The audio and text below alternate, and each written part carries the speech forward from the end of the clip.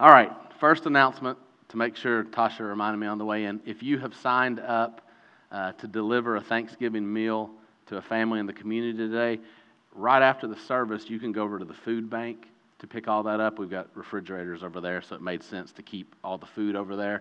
And it'll also give you a chance to see the food bank. If you've never seen it and you'd be interested in serving there maybe more often, you can take a look around. So Tasha will be over there with everything. And so as soon as we're done, if you want to head that way, that's where everything is. I know Teresa said there was information in the bulletin, but I'm the bulletin right now telling you, pick it up over there. Other than that, we're going to jump in because I have kept us in the same section of Ephesians for weeks and weeks and weeks and weeks. And my goal, Lord willing, is that we're going to finish this section today. Next week, we'll do the very last section of the book, like we'll wrap up chapter 6. And then the week after that, I think we'll come back and do a summary of the whole book where I would love to hear from you the biggest things that God has showed you, taught you about Himself from Ephesians. And so you can start thinking and maybe reading through the book again, headed that way. And then that'll leave us about 3 weeks before Christmas Sunday, and we'll spend some time probably focusing more specifically on Christmas those 3 Sundays after that. So that's kind of where we're headed, just so you know, over the next 6 weeks or so. And so we are going to be in Ephesians 5:17 through 6:9 again this morning. I'm going to read that in just a minute after I pray for us and ask God to be teaching us. And I want you to start again, because I know the first few weeks in this section, I talked a whole lot, and I didn't let you share nearly as much about the things God may be showing you and truths about Him that He's revealing. So we'll start with your truths again, just about who God is. But before we jump in, as I've had time to think about what we've covered so far in this section, one of my concerns always, especially when I talk a whole lot, is just the ways that I can say things that they're really unbalanced, or I emphasize one side and don't emphasize the other enough, or how I can be unclear in what I'm trying to say, or it could be easily misunderstood. And so I've had all these things that have just kept stick in the back of my mind, like I didn't say that very well, that wasn't very clear, I need to come back and try to say that better. I always feel that I always end up like Sunday afternoon, Monday, just praying, God, will you please do what we ask you to do every week and teach our hearts by your Spirit, and anything that I've left out, will you say it in a way that only you can? The things I've said incorrectly, will you fix it? And I've felt that a lot in this section. And so as we go through today, I'm probably going to offer a few thoughts of, hey, I haven't said this yet, or I need to balance this out better. But as we started, the one I want to start with before I even read is, I don't know if you have felt this way, but as we walked through, here's what submission should look like in our hearts, like in our relationship with God first, and then with other people. Like I have just, every week I have felt, I am terrible at this. Like I have felt this conviction, this guilt, like this weight of, I'm telling you this is what it says, but I know how terrible my heart is at this. And then every week, as I've talked about, this is what loving Christ-like leadership looks like in all of our relationships when we're in these roles. I felt this conviction of, I'm terrible at this. And I really mean this. Like every week, the past 3 weeks, I have walked out, and it has just felt so heavy on me. And it may not have been that way for you. Like you all may be acing this thing, and I'm failing at it. But every week I've walked out, and it's felt really, really heavy. Like I know this is true, but I know how much I'm struggling with it.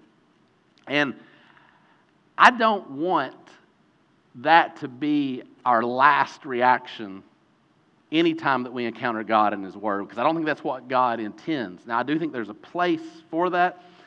And so I wanted to start with a quote from Tim Keller today. It's one of my favorite quotes. He's a pastor, preacher in New York for a long time. He's retired now. You can still hear a lot of sermons on a podcast of his. They're great. I would recommend you listen to him anytime that you want to. But this may be the best summary quote of the gospel that I've ever read. And so I've started with it right here. He says, the gospel is this. And then there's 2 pieces here. We are more sinful and flawed in ourselves than we ever dared believe. And that is like half of the gospel message. God coming to you and saying, here's how bad it is.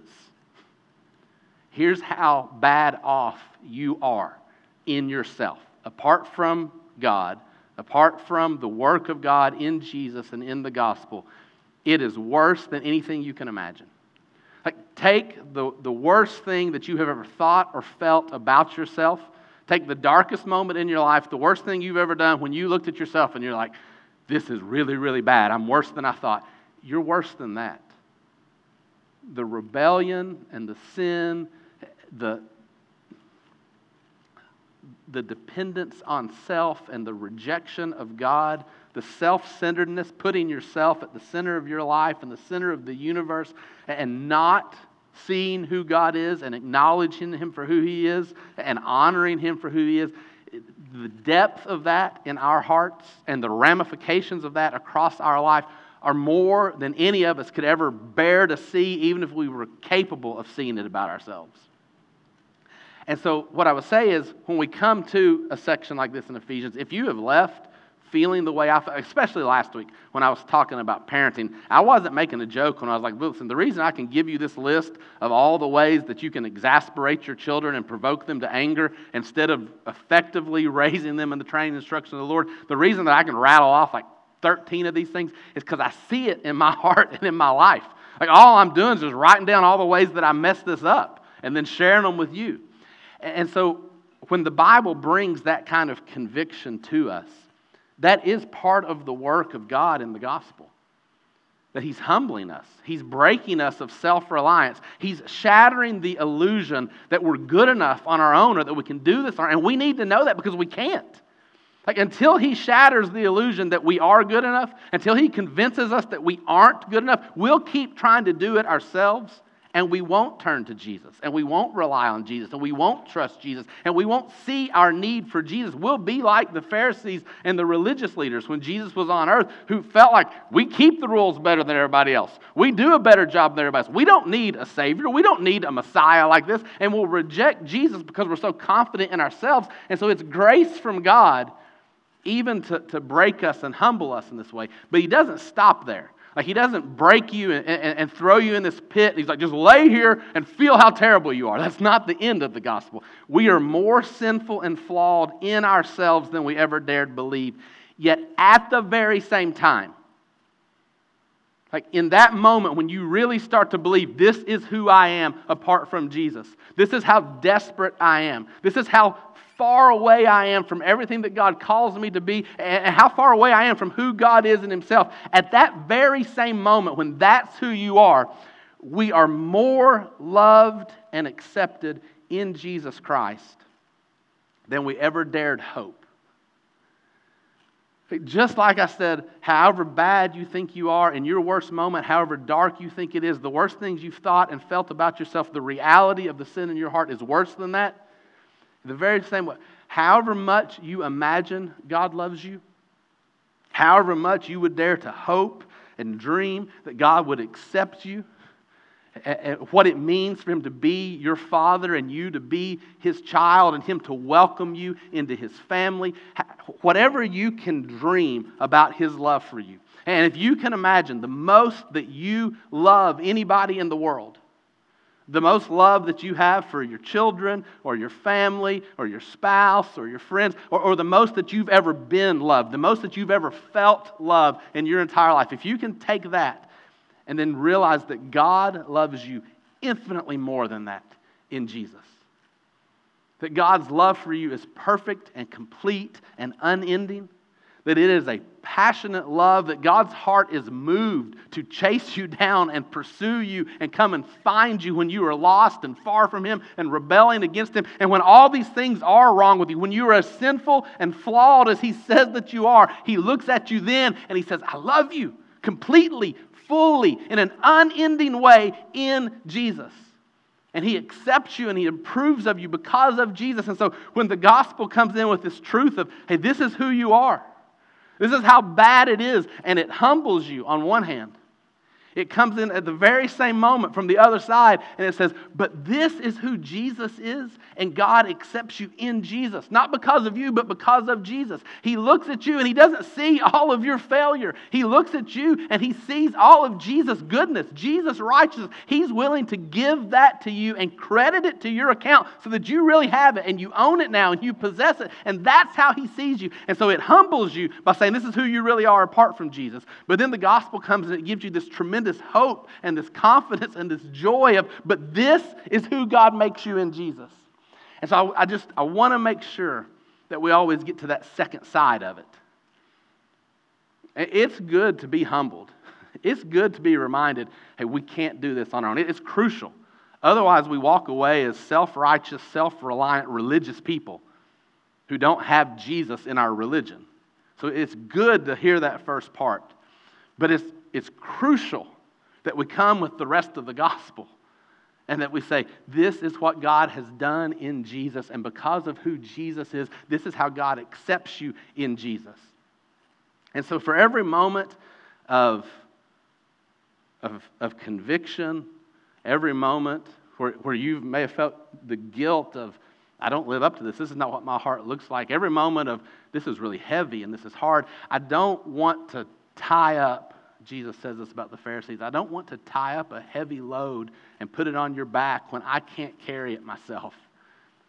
And that's not why I try to be honest about here's what my heart looks like and here's what your heart looks like and here's how far we fall short of who God is and who God calls us to be. It's not to put this burden on you. It's to say, let's get to the point where we realize I can never bear this burden on my own.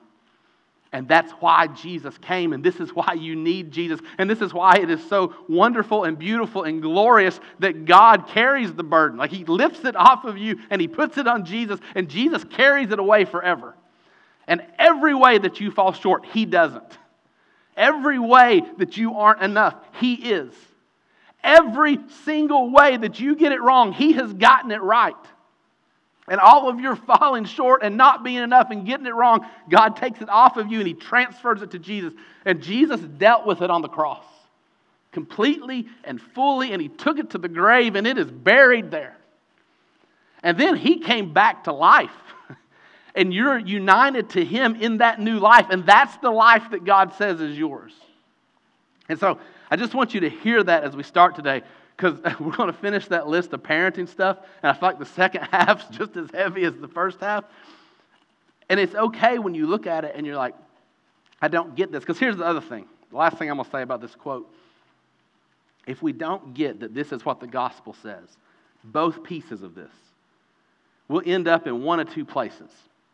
You see, in every gospel-less religion, like religion without the gospel, man-made religion, man-centered religion, the type of religion where we come up with our rules, our rituals, our way of doing things, our standards, and then we try to live up to those standards.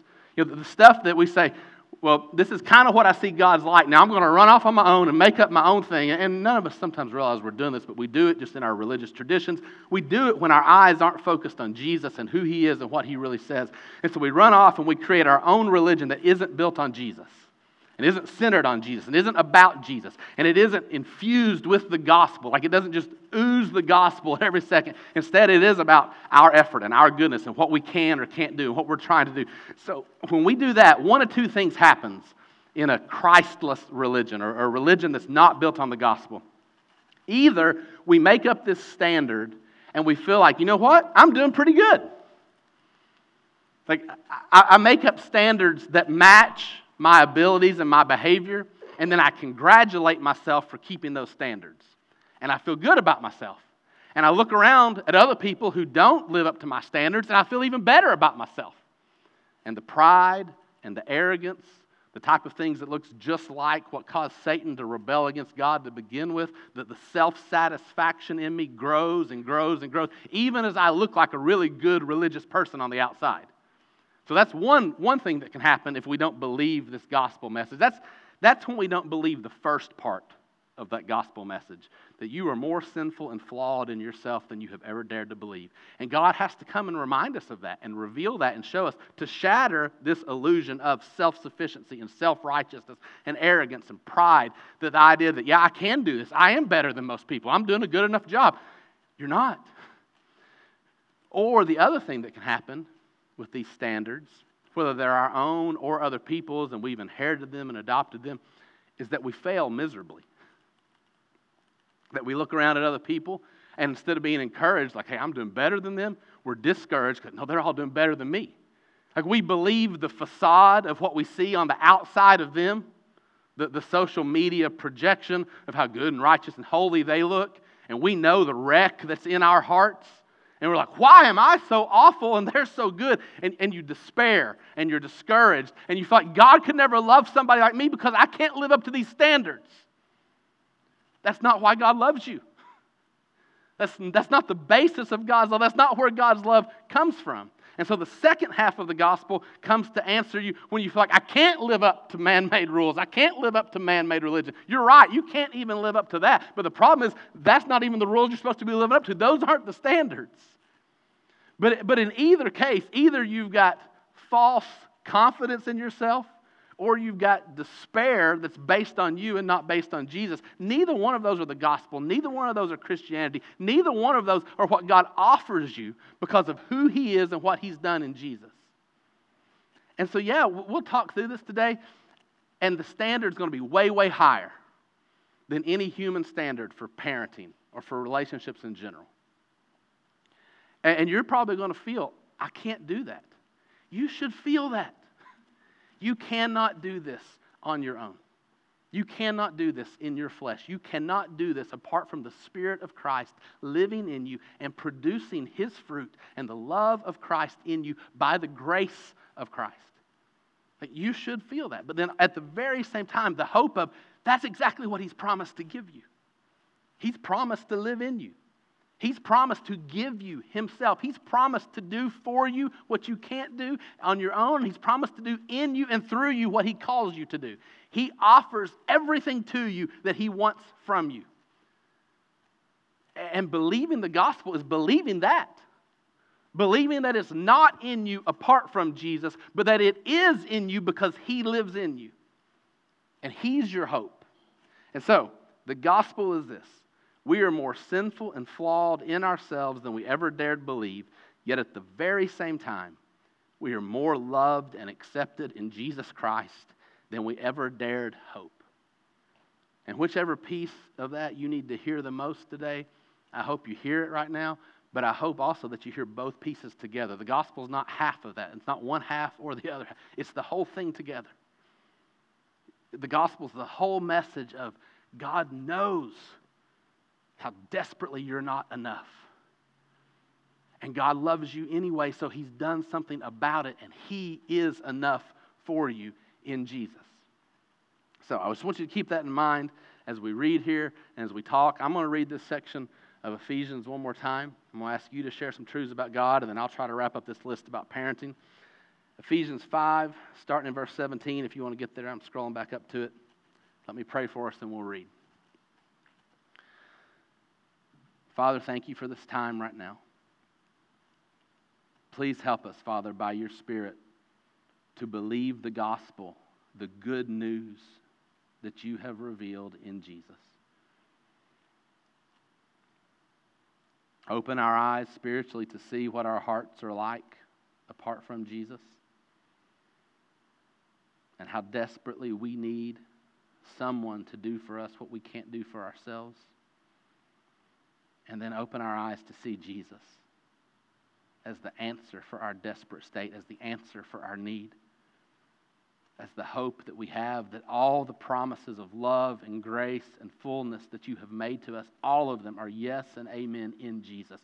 Help us see Him more today and trust Him more. Please teach us right now by your Spirit from your word as only you can. It's in Jesus' name that we pray. Amen. All right, Ephesians 5, starting in verse 17. What's this teach us about God? Therefore, do not be foolish, but understand what the will of the Lord is. And do not get drunk with wine, for that's debauchery, but be filled with the Spirit, addressing one another in psalms and hymns and spiritual songs, singing and making melody to the Lord with your heart, giving thanks always and for everything to God the Father in the name of our Lord Jesus Christ, submitting to one another out of reverence for Christ. Wives, submit to your own husbands as to the Lord. For the husband is the head of the wife, even as Christ is the head of the church, his body, and is himself its Savior. Now also the church submits to Christ. Now as the church submits to Christ, so also wives should submit in everything to their husbands. Husbands, love your wives as Christ loved the church and gave himself up for her, that he might sanctify her, having cleansed her by the washing of water with the word, so that he might present the church to himself in splendor, without spot or wrinkle or any such thing, that she might be holy and without blemish. In the same way, husbands should love their wives as their own bodies. He who loves his wife loves himself. For no one ever hated his own flesh, but nourishes and cherishes it, just as Christ does the church, because we are members of his body. Therefore a man shall leave his father and mother and hold fast to his wife, and the two shall become one flesh. This mystery is profound, and I'm saying that it refers to Christ and the church. However, let each one of you love his wife as himself, and let the wife see that she respects her husband. Children, obey your parents in the Lord, for this is right. Honor your father and mother. This is the first commandment with a promise, that it may go well with you and that you may live long in the land. Fathers, do not provoke your children to anger, but bring them up in the discipline and instruction of the Lord. Bondservants, obey your earthly masters with fear and trembling, with a sincere heart, as you would Christ, not by the way of eye service as people pleasers, but as bondservants of Christ, doing the will of God from the heart, rendering service with a good will as to the Lord and not to man, knowing that whatever good anyone does, this he will receive back from the Lord, whether he is a bondservant or is free. Masters, do the same to them, and stop your threatening, knowing that he who is both their master and yours is in heaven, and that there is no partiality with him. All right. We've read this maybe 4 weeks in a row now. So are there truths about God, or at this point, questions, clarification, things that you'd like to bring up, that you want to talk about? Trying to make sure that I give you enough time for you to share what God's showing you as well. And then I'm going to try to wrap up the parenting section from last week that I didn't finish. What stands out to you? Yeah, question.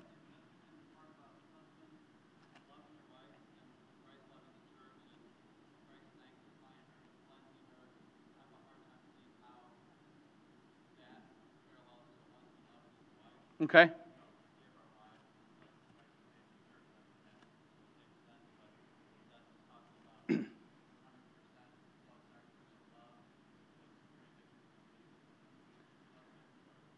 So Phil's asking here in the command to husbands,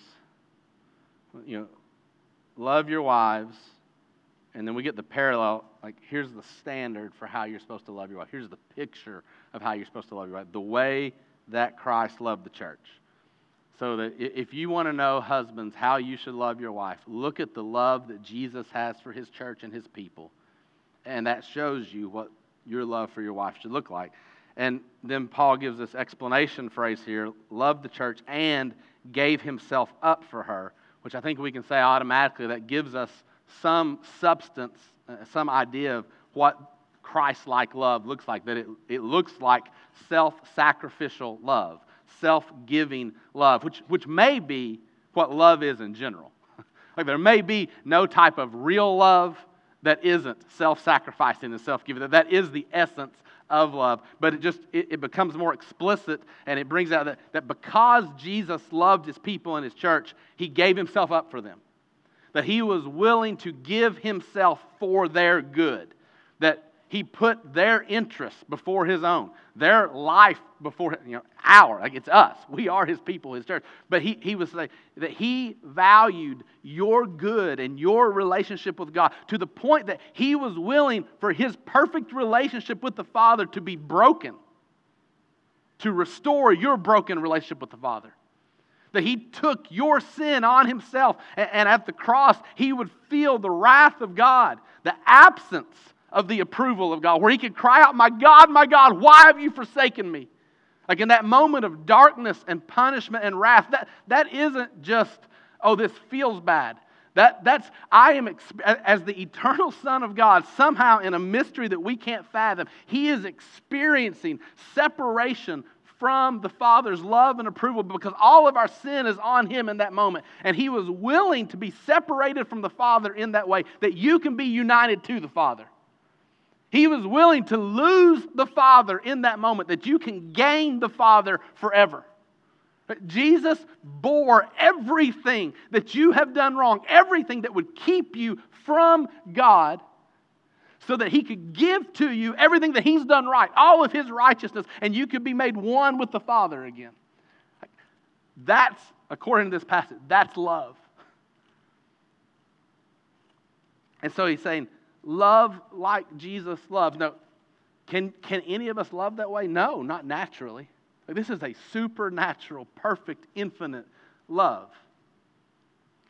And so already, you're at the place where if we take this seriously, now we can gloss over it and blow past it, and we can set up our own standards, but well, I can do this.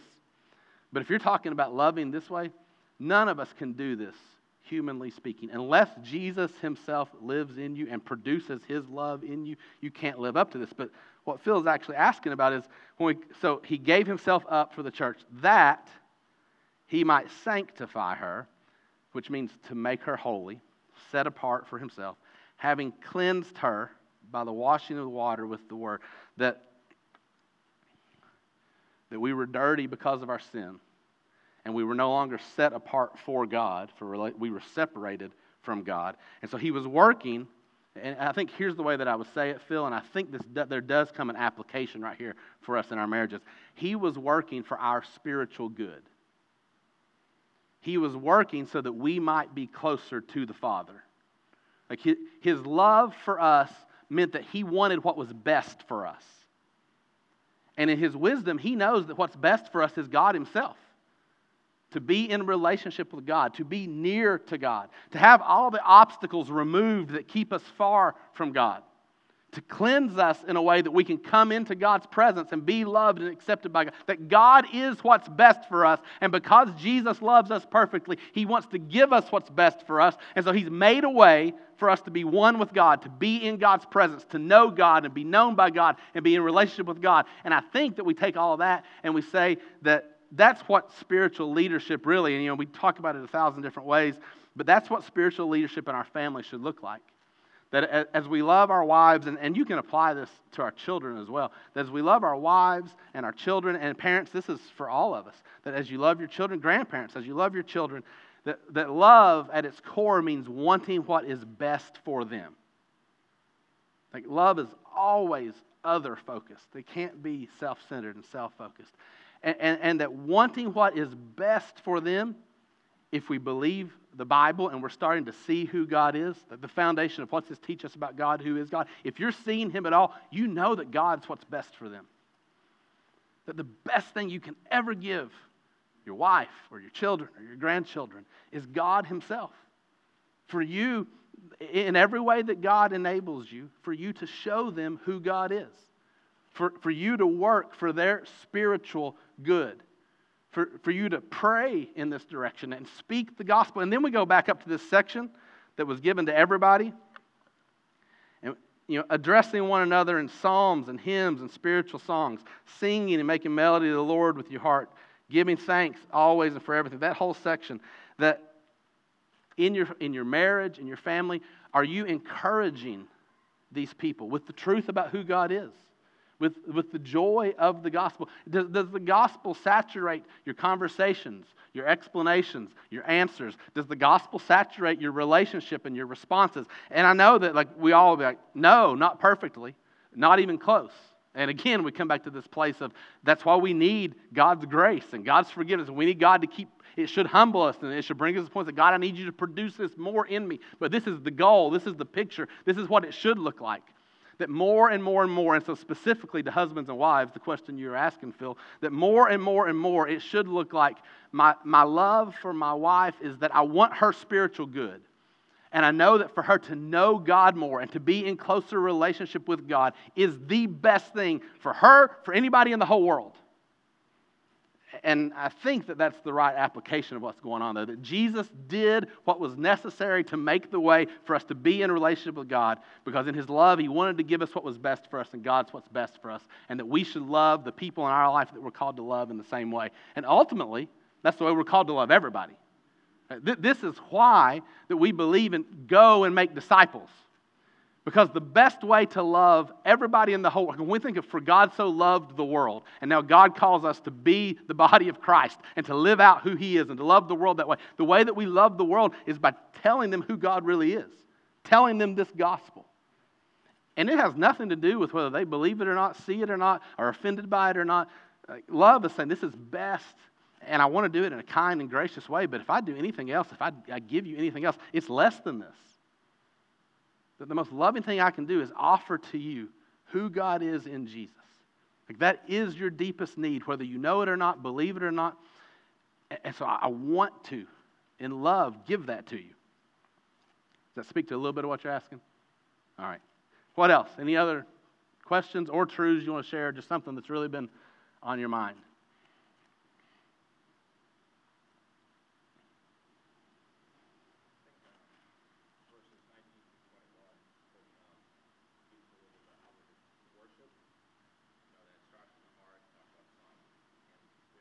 Mm-hmm. It's really about your heart position in worship, how we submit to, obviously gratefulness to the Lord, but also submitting to one another. So what that does not leave room for is kind of consumerism attitude in the church.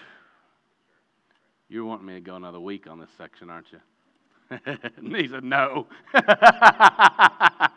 No, please don't. I wanted you to stop 2 weeks ago. That's a great point. I don't even think I had really made this connection, because it fits so well, I feel like, with what we're trying to emphasize over and over and over. Right here, singing, making melody to the Lord with your heart. I know I marked through it. Here, let's erase that. To the Lord with your heart. Notice right there in verse 19, when you're filled with the Spirit, one of the things that happens is that your heart is in right relation to God. That you are seeing God the right way and responding to God the right way in your heart. And you know this because now what's flowing out of you is worship toward God. And that's the only right response to God.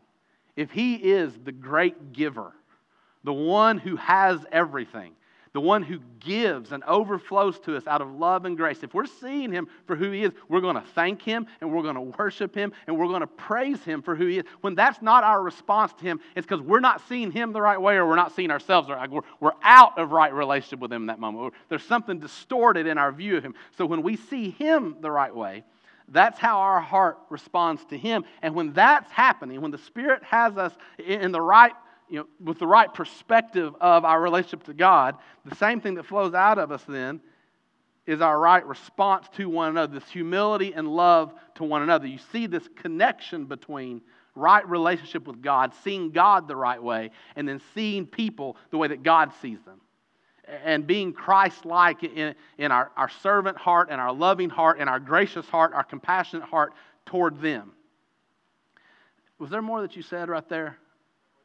Go on. So if we're truly submitting, we really come to worship with that correct heart position. There's no room for Consumerism. Yeah. I knew there was something that you like. And so, right relationship to God here. Like I'm seeing Him for how great He is up here. And then it produces in me right relationship to one another. And so that even back up here, my worship is two things. I want to praise, like my heart wants to praise God to the Lord, right? Making melody to the Lord, but also addressing one another in psalms, hymns, and spiritual songs. My other, this twofold goal that's really the same thing of I want to praise God and declare how great He is because He is that great. And I'm grateful that He's that great. And when something's that great, you got to talk about it. When your team plays well, and I'm sorry if your team didn't play well yesterday, you talk about it. When you go eat a great meal, you talk about it. Like whatever it is. Like when it's good and encouraging and you enjoy it, you say things about it that almost expressing it becomes the completion of your enjoyment of it. And so when I see how gracious and loving and kind and compassionate and good God is, I want to praise Him for that. But at the very same time, I'm also doing it to encourage other people, to remind other people, so that it's addressing one another. that the things that we're saying, the truths we're declaring when we sing in worship, or even when we speak these truths in here, is so that everyone can hear, hey, this is who God is. We want everyone to see it and be reminded and be encouraged and be taught and be built up in the truth of who God is, so that when we come to worship, you can say two things about it. It's to God, right? Like it's about God. God's the center, God's the reason, God's the focus. It's to God, and it's for everybody else. The one thing it's not is for you or about you. You don't come here to get what you want. You don't come here to be entertained. You don't come here because, oh, I like this music better, or I like that lighting better, or I like the way they do this, or I like these facilities, or it's convenient for me, or it's comfortable for me. It shouldn't be about you. And like we've built an entire brand of church in Western and North American Christianity that's entirely about us. Like the consumerism of, I'm going to find what I want. I'm even going to shop for different programs, different times in the week at different churches. I'm not going to be connected to any particular body, but I can get what I want here, and I can get what I want here, and when I can't find what I want, I'll go on the Amazon of churches, and I'll find the podcast and just have them delivered to my house, and I'll just get that there. And it's not that you can't listen to good Christian teachers. I don't mean that. But it's when it's just like everything, even the teaching is just, give me what I want. And that's nothing like being filled with the Spirit. Being filled with the Spirit is showing me who God is and my right relationship to Him, and my heart responds to worship, and so that everything I'm doing all the time in my life, it should be, but especially when we gather for corporate worship, it's about God, not me, and it's for others. That you come here today to encourage, like if we believe this section, to encourage everyone else. This is who God is. See the truth of who God is. Be encouraged by who God is. Let me say it out loud. Let me sing it out loud so that you'll hear it and you'll know I believe it, and it may encourage you to believe it more. And then the beautiful thing is when we come that way and we get over ourselves, we don't focus on ourselves, yet like you're not about you anymore. Because if you're about you, you got one person that's about you. And I'm about me, I got one person. Like every single one of us can come back. This is about me. Give me what I want. And we've all got one person giving us what we need. Me, right? Or I can come and say, this isn't about me, and this is about all of you. But you do that too, and it's about all, and you do, and it's about all of you. And all of a sudden, you've got everybody here except you giving you what you need.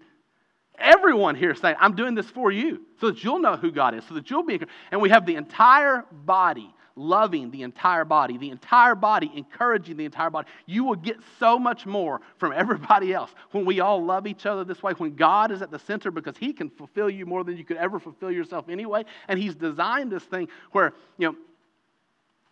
if you went, if we had some mass gathering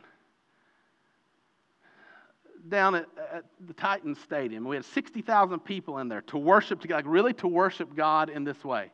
And you show up and you're like, this is going to be fun, this is going to be big, this is going to be entertaining. I can't wait to get something out of it. And you show up for you. You got one person focused on you, and that's you. Or those 60,000 people show up and they say, this is about God. And we want to declare to the city how great God is.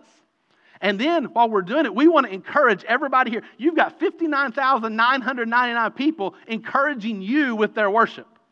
And all you got to do is say, I'm not going to focus on me. Everything I do is going to be for all of them too. And everybody then has 59,999 people loving them and encouraging them with their worship. Do you see how much better His plan is?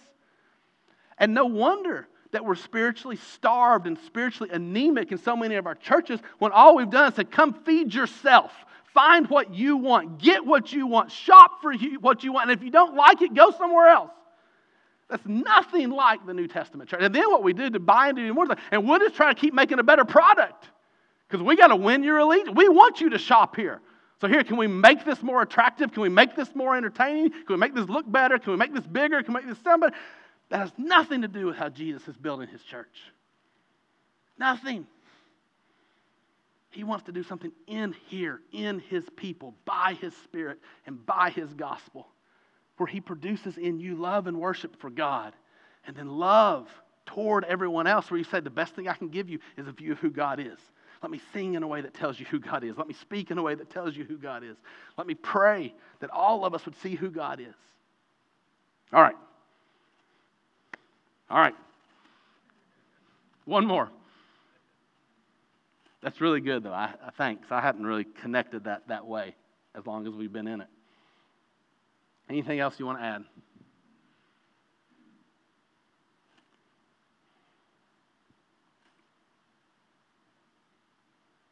Going once?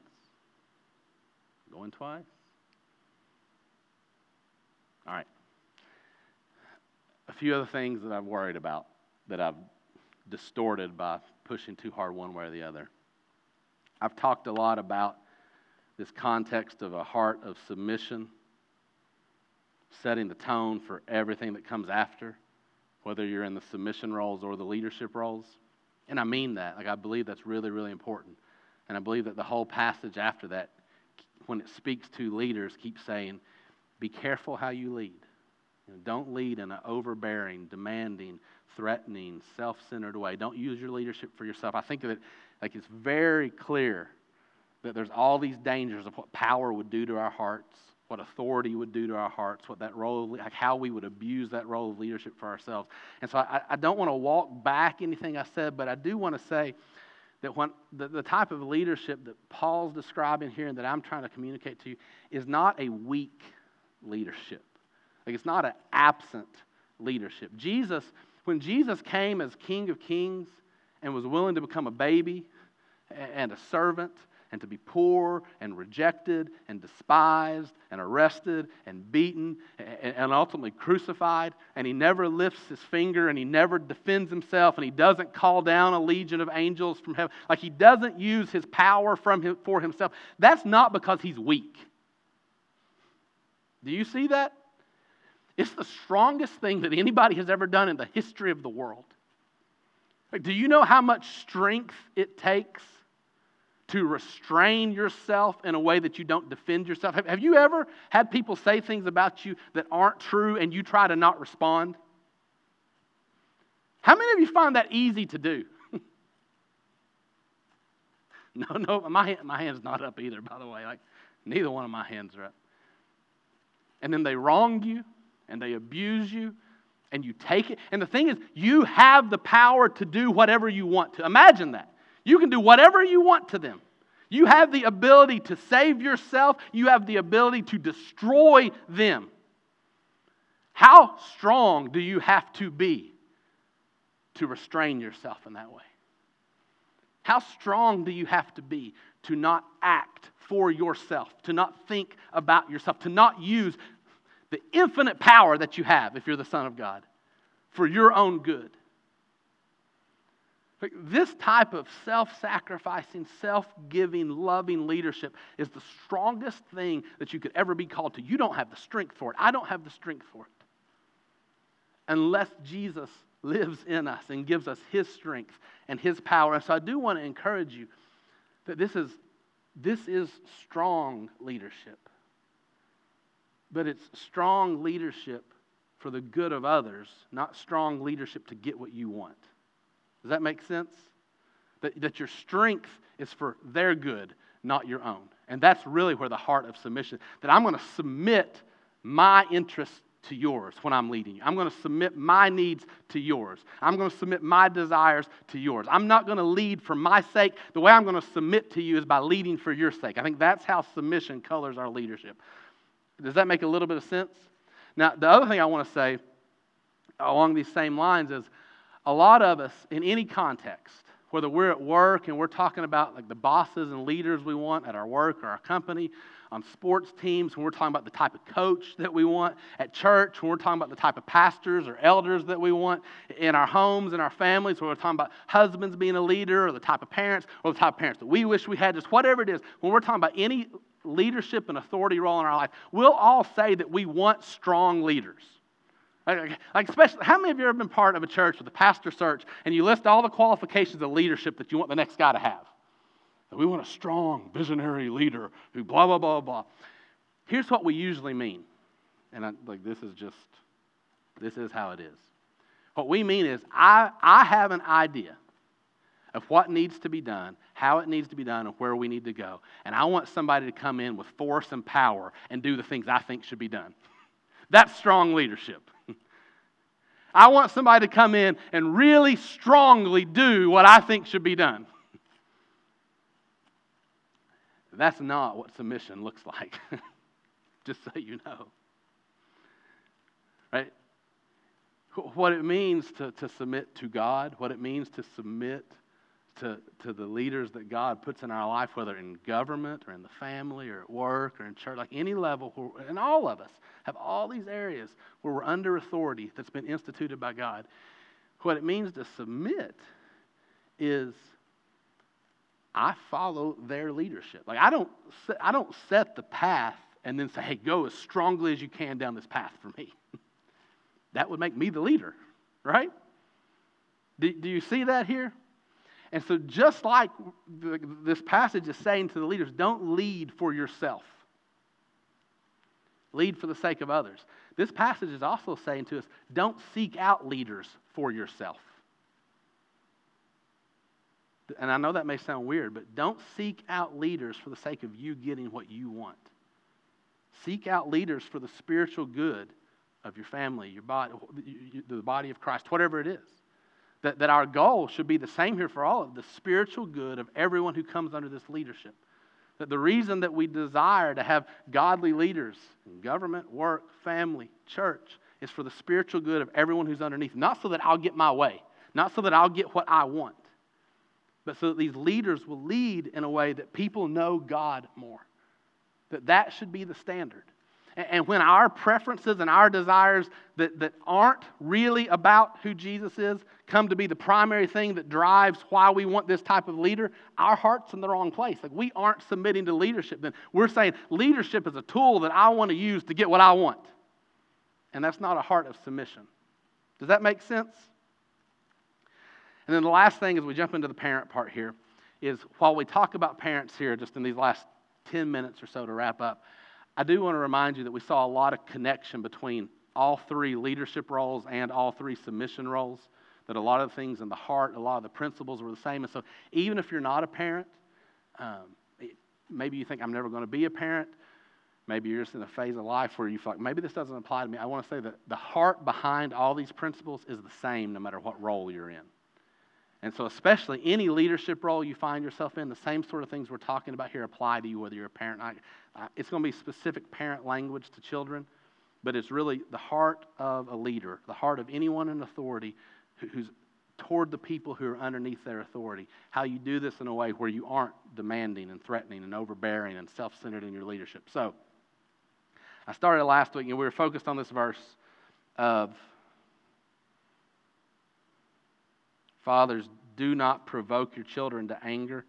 And some translations say, do not exasperate your children. Like, don't use your leadership in a way that you just keep breaking them down, pushing them, just driving them crazy with how demanding and overbearing you are. But, like, instead of provoking them to anger, the contrast is bring them up in the discipline and instruction of the Lord. That you are teaching them who God is. That you are teaching them the truth of who God is, the truth of His Word, and that the things that you're most concerned about teaching to their hearts are the things that God wants them to know. That you aren't setting the agenda for what your kids need to know. God is setting the agenda. That God is the authority over you, and your authority is always submissive to His authority, and He's telling you, here's how you should raise your kids, and you raise your kids the way you do because of God and not because of you.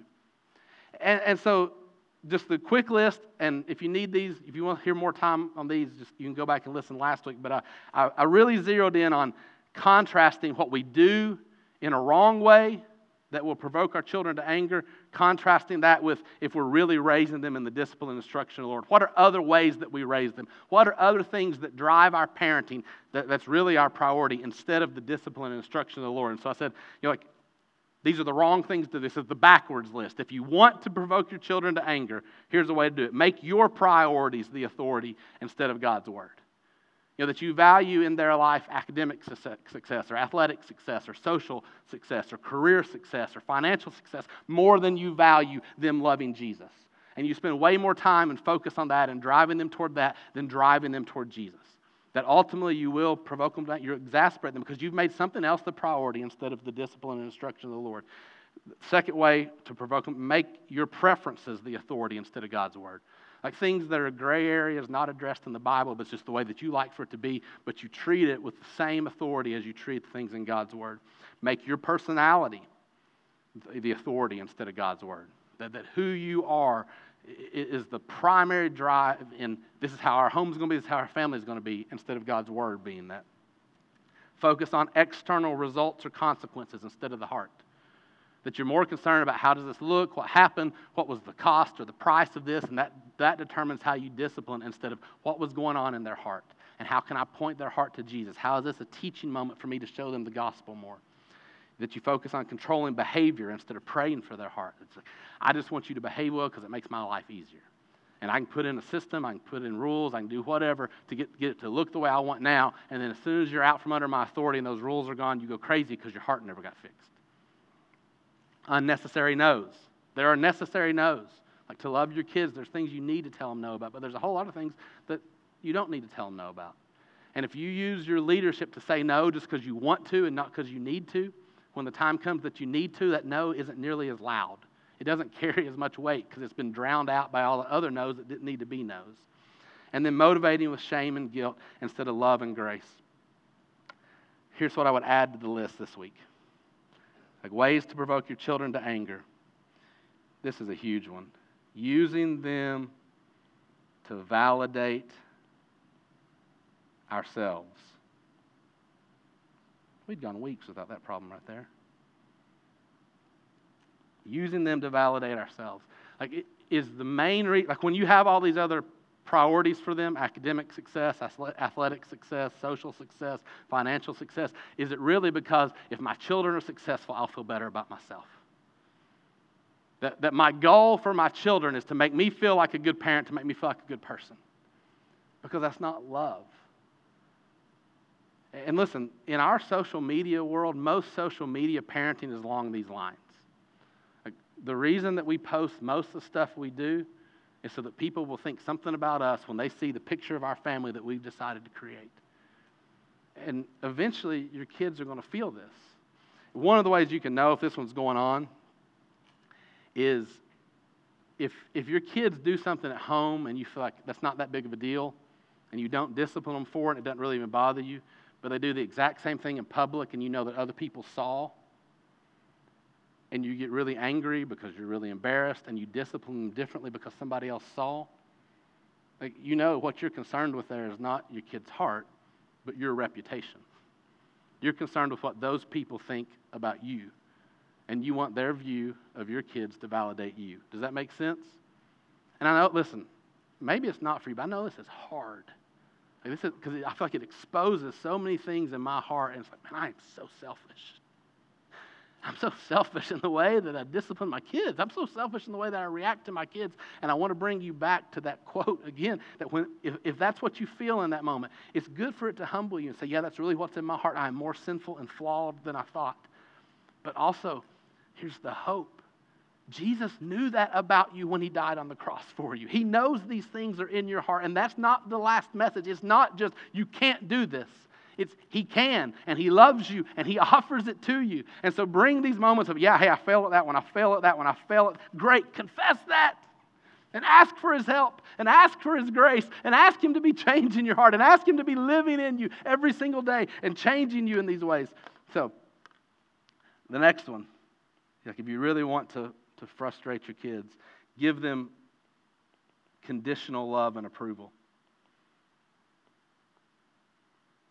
The better you perform, the more I love you. And that's the way, I know that's the way it looks in the world. But remember, this is the training and instruction of the Lord. And the Lord is really clear in his gospel that his love and approval is not conditioned on your behavior or your performance or your achievements. That it's conditioned on his relationship with you, that he is your Father and he just loves you. Right where you are, right as you are, when you fail, when you're a mess, when you don't live up to his standards. He loves you because of his love for you. And he's saying, now that I live in you, you love this way too. You love your kids this way. Yes, you can correct them. Yes, you can teach them. Yes, you can instruct them. Yes, you can discipline them. You can do all of that. But it's always from a place of within relationship. Like, I'm teaching you because I still love you. I'm coming to you and having this conversation because I still approve of you and I accept you and we're still in relationship. When you fall short, you don't lose relationship with me. You can't gain love, you don't lose love. And if your love is conditional and your approval is conditional, they're going to pick up on that quickly and they're going to know that it is different than what the gospel says. And the really dangerous thing is a lot of times then we project that onto God. Like, if this is what I get from human beings, I assume that's what God's like too. And that's totally backwards. It's a problem that we all have. The real way to do it is to say, no, this is who God is. This is true about Him no matter what anybody does. And who God is needs to start defining how I love other people. If nobody else loves me perfectly, that's not a reflection on God's love. He still loves me perfectly. But they don't get to be the standard for how God loves me, and they don't get to be the standard for what I think how I should love other people. God's the standard. Here's how He loves in Jesus. God, help me to love this way in Jesus. Help me to give people a picture of your love because of the way you love me. This one's connected. I called it relational punishment. You know, sometimes there are consequences for what our kids do. We need to show them the seriousness of what's going on. But there's a huge difference between, hey, because of this, this is going to happen, and this is necessary. And in that moment, I still love you, and I'm sorry you're going through this, and I'm here with you, and I want to pray for you, and I want to help you learn from this. That there's nothing that's changed in our relationship, even as you go through this. Verse, because you did this, I'm so angry at you that we're not okay. That for a while here, you're going to feel the coldness and distance of our relationship. Listen, there is no coldness from God towards you, ever. There is no distance from God towards you when you are in Jesus. The way that he says it in Romans 8 is that there is nothing in all creation that can separate you from the love of God in Christ Jesus. Nothing. And if the love of God is going to, as our Father, is going to define our love for our children as parents, then there's nothing that separates them from our love.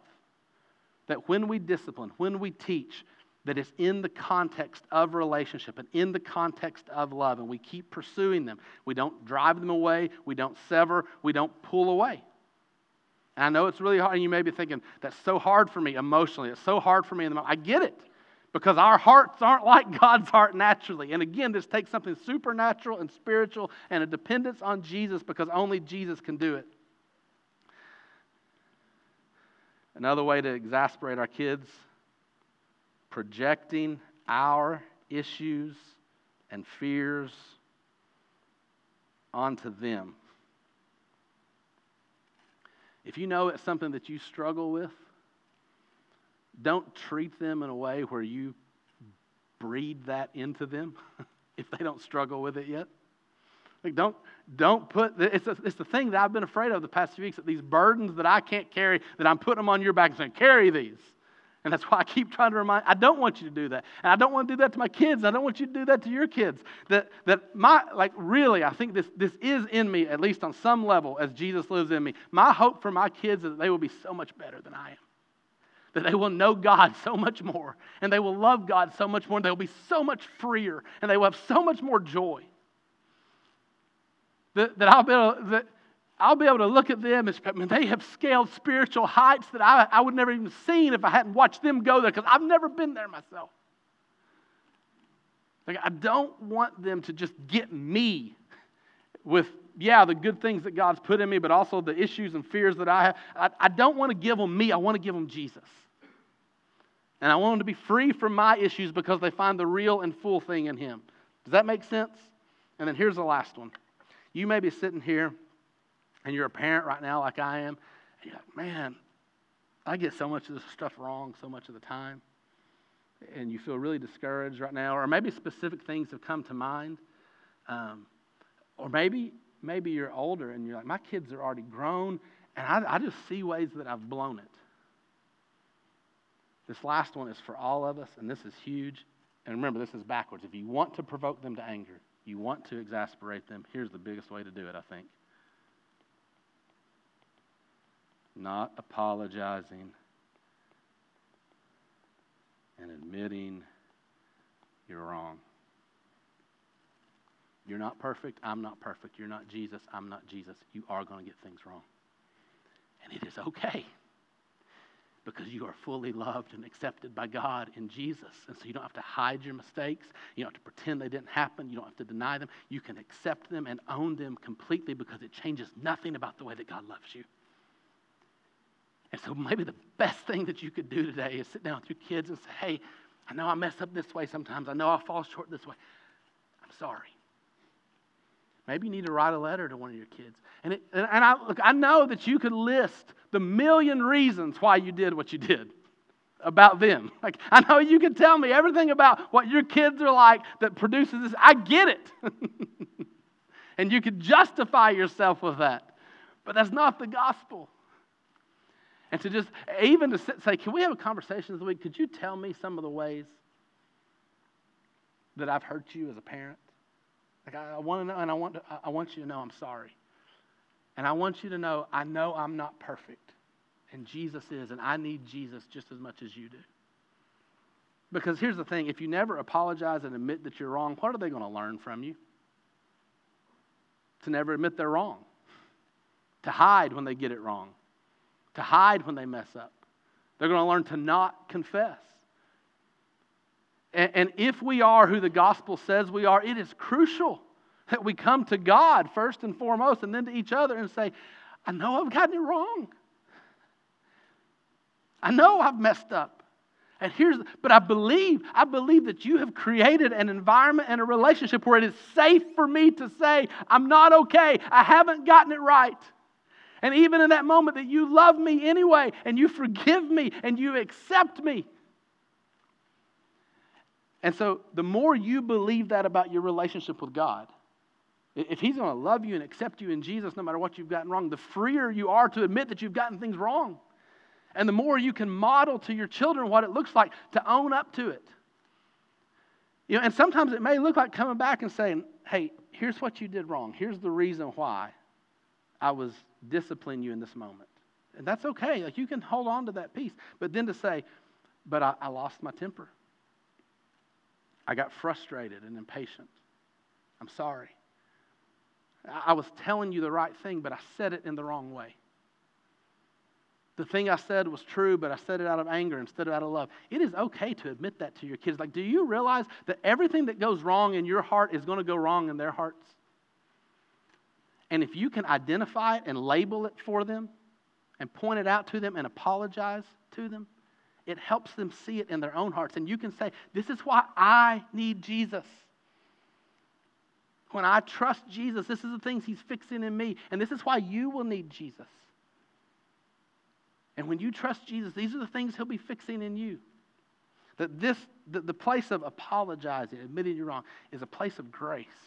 Grace for you, that you're saying to them, the grace of God is sufficient enough for me that I could admit that I don't get it all right. I'm not scared to admit that because I know He still loves me and accepts me. And the grace of God is sufficient for you in such a way that you can start to learn to admit when you get it wrong. Like, the goal would ultimately be that you don't have to tell your kids every time they're getting it wrong, that they learn to come and tell you. Right? They're sensitive to the conviction of the Spirit, and they know when they need Jesus. And they're having conversations with you. They're praying to God about it. So I just want to encourage you to apologize. And even, listen, if it's 5 years or 50 years, if you have a really good relationship with your kids or a not good relationship with your kids, there's no criteria where it wouldn't be worth it to say, I'm sorry. I know I'm not perfect as a parent, and I'm sorry for the ways I've gotten it wrong. Will you forgive me? And I want to end there.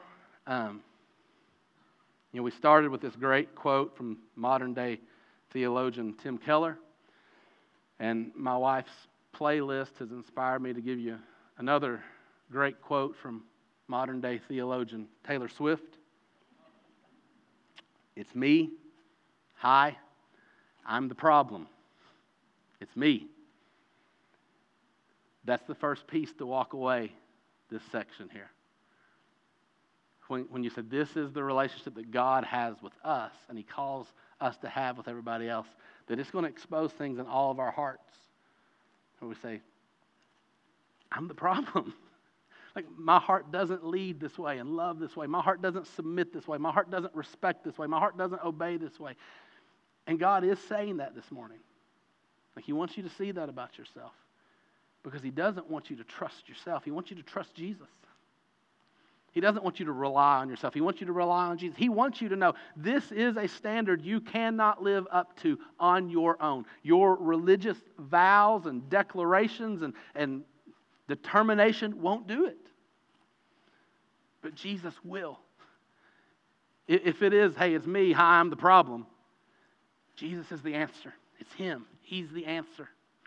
He's enough for you and he's enough for me. He's enough for you as a husband. He's enough for you as a wife. He's enough for you as a child. He's enough for you as a parent. He's enough for you as a boss. He's enough for you as an employee. Jesus is enough, and he already loves you completely, and he accepts you completely, and he offers everything that you need in every area of your life. He offers everything that you need for you to get it right. For his Spirit to produce in you the stuff that belongs to him so that you can love and lead and submit this way. And he offers everything you need when you get it wrong. And so be humbled when you get it wrong, but know that it is okay because of Jesus. And then be thankful when you get it right, and don't be proud because you know that it is because of Jesus. Be humbled when you get it wrong. And know that it's okay because of Jesus. Be thankful when you get it right. Don't be proud because you know that it's because of Jesus. I'm going to pray for us right now that we would know that, and then we're going to worship together. Will you pray with me? Father, thank you for the gospel. Father, please help us see you more and trust you more in Jesus. And I pray that you will, that by the truth of your gospel, that you will shape our hearts toward you and toward one another, and that we would live in the love that you have for us and give to us. And so, Father, I ask that you will help us believe that we are more sinful and flawed in ourselves than we've ever dared believe, but at the very same time that we are more loved and accepted in Jesus Christ than we've ever dared hope. Father, show us that more and more and help us live in the power of the truth of your gospel. It's in Jesus' name that I pray. Amen.